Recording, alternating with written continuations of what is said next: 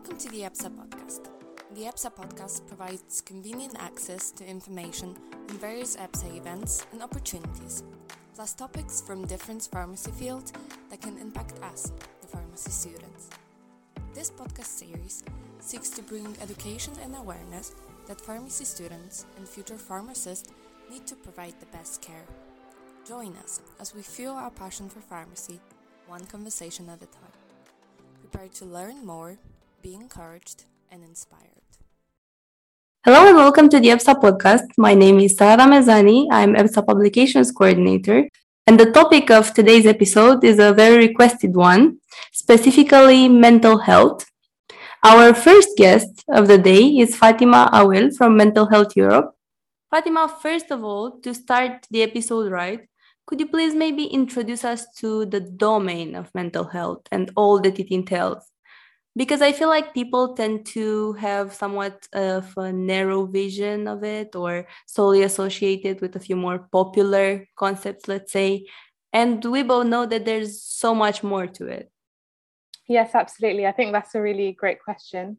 We always refer to the definition by the World Health Organization, which defines mental health as a state of well-being in which every individual realizes his or her own potential and can cope with normal stresses of life, can work productively and fruitfully, and is able to make a contribution to his or her community. And as Mental Health Europe, we really see mental health as an integral part of everyone's general health, and that it's equally as important to physical health.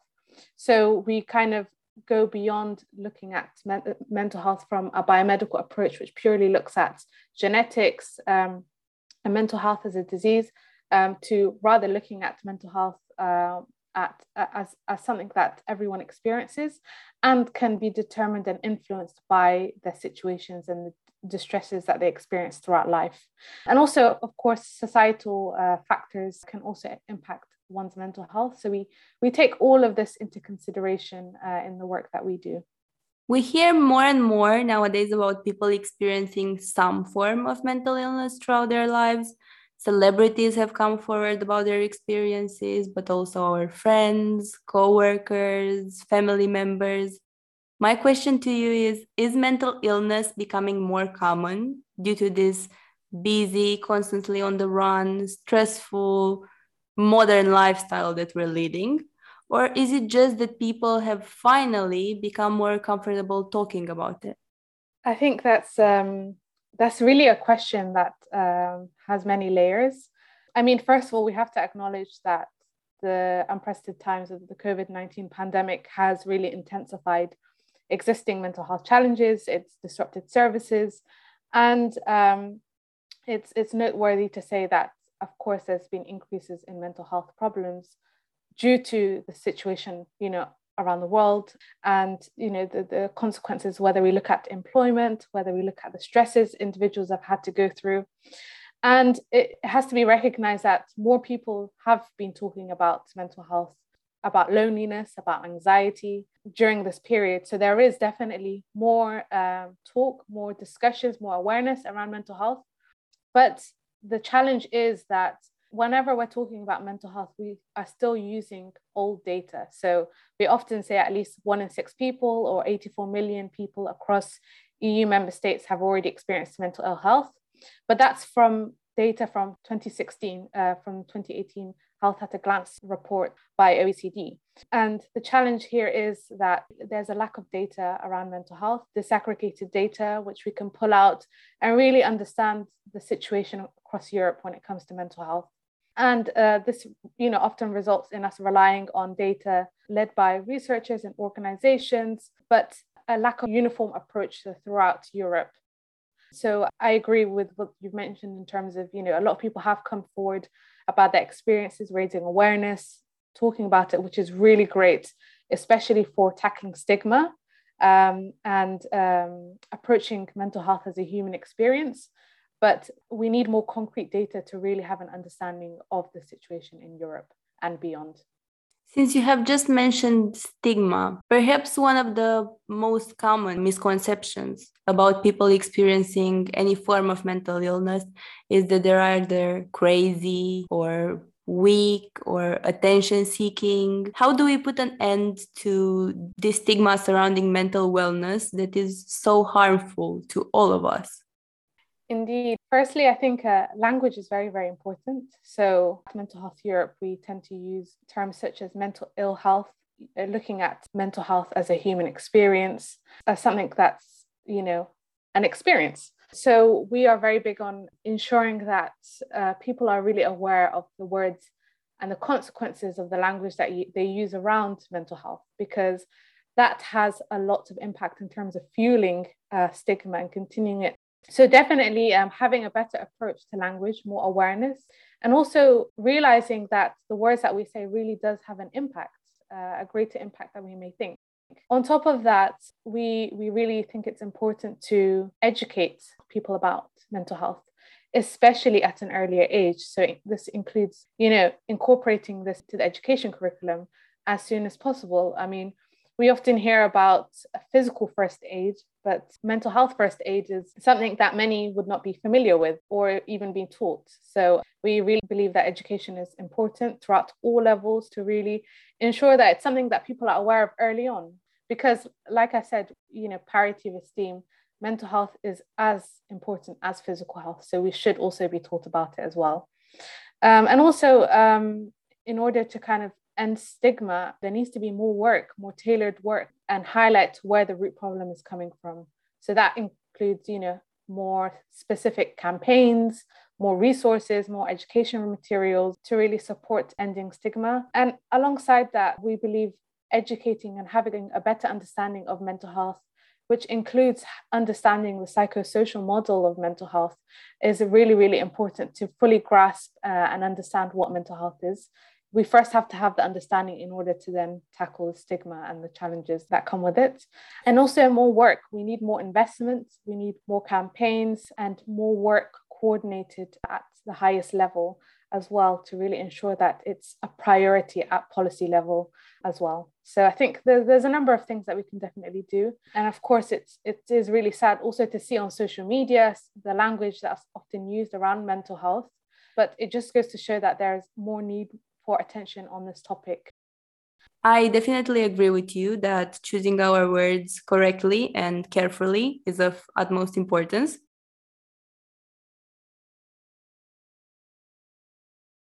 Do you believe mental health is being treated at the moment as an EU priority, or is there still quite a bit of space for improvement? Mental health has not been prioritized at EU level to the extent that we'd hoped for. The lack of recognition has been a problem for a while, but on a positive note, there has been more awareness being raised, such as through speeches, more recognition by decision makers and stakeholders. During the 2019 Presidency Council conclusions, the Commission was actually invited to issue an EU mental health strategy. Since then, it's been over 2 years and a half, and this hasn't been followed up with concrete action.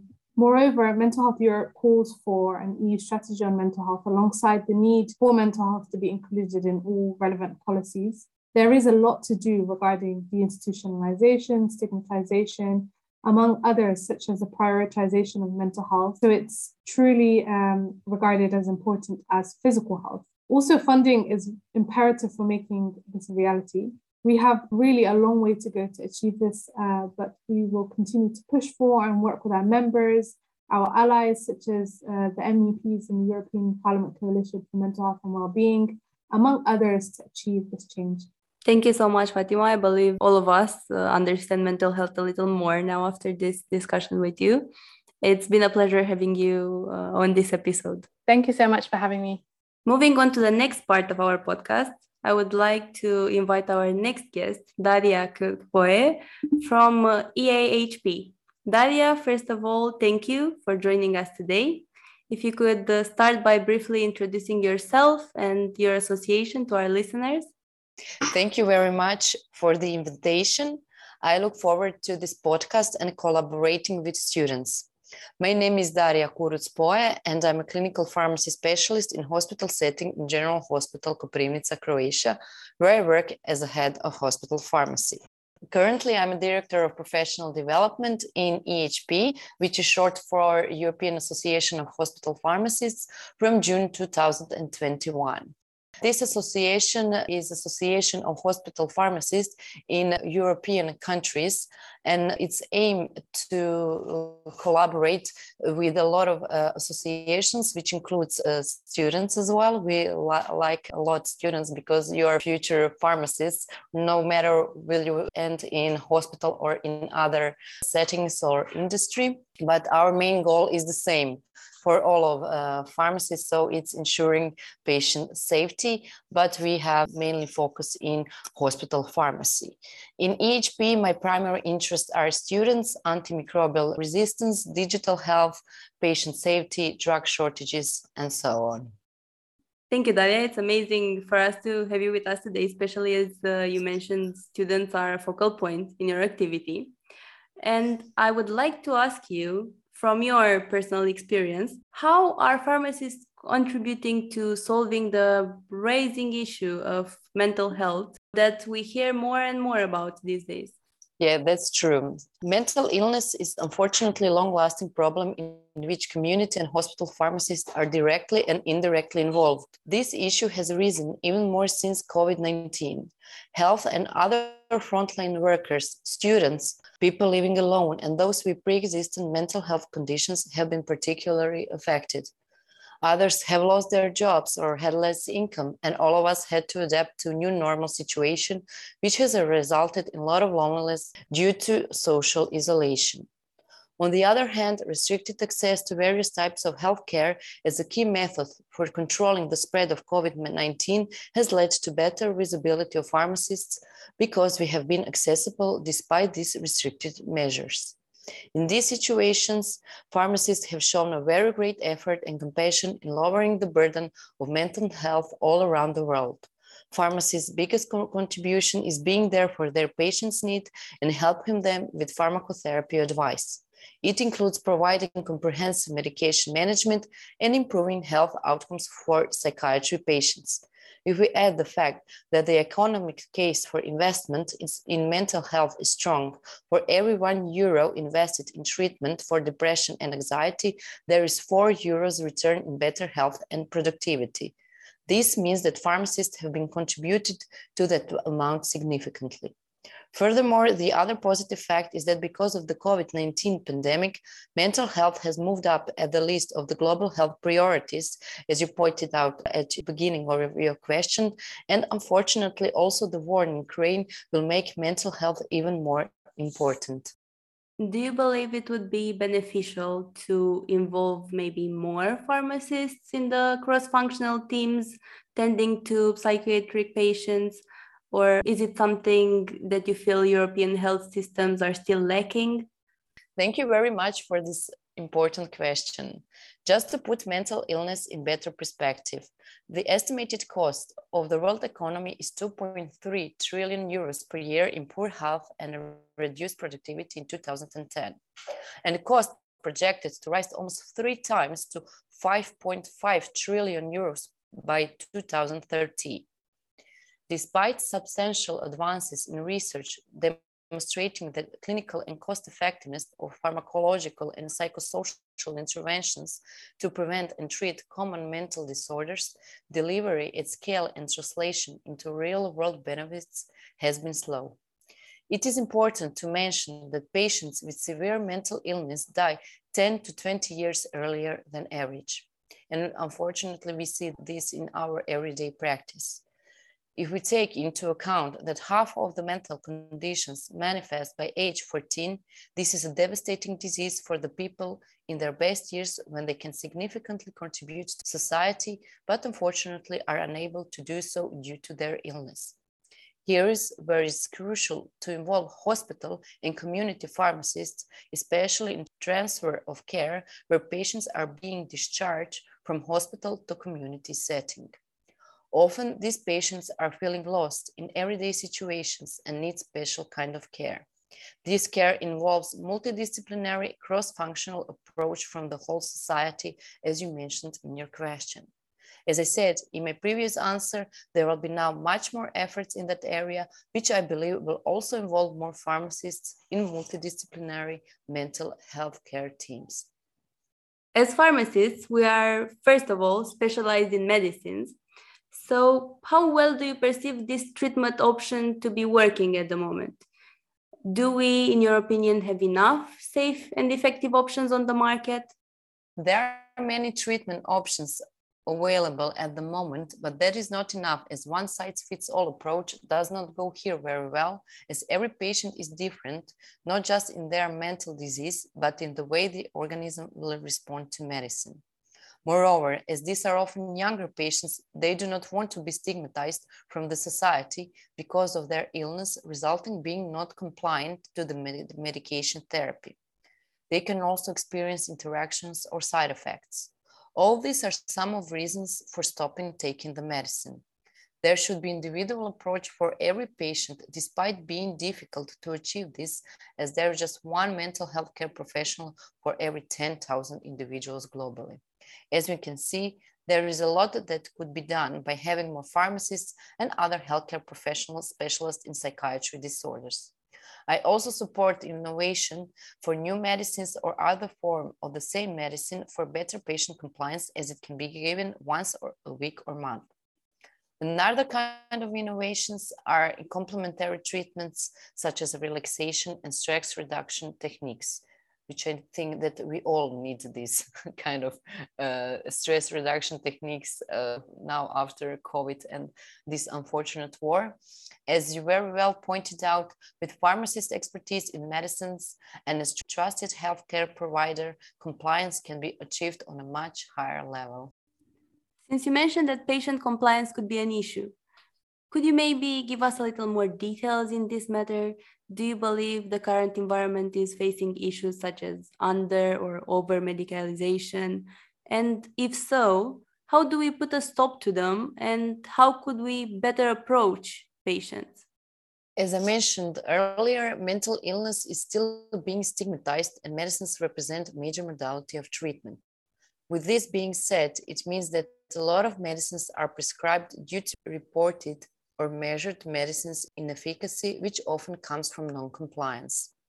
The better approach to patients could be achieved by involving more pharmacists with interventions such as patient education and monitoring and management of toxicity and adverse effects, adherence promotion, provision of written or visual information, and recommendation or implementation of changes or adjustments in medication. Good examples come from Australia and Canada, where community pharmacists are trained and remunerated for medication optimization and adherence, education, and supporting people with mental illness to navigate the health system. Furthermore, as I already mentioned, it is important to connect hospital and community healthcare providers, including pharmacists, in transfer of care. In that way, patients with mental illness have a comprehensive approach with optimal results. But we pharmacists have to put ourselves forward in order to be more recognized in that area, as we are still not being seen as we should be.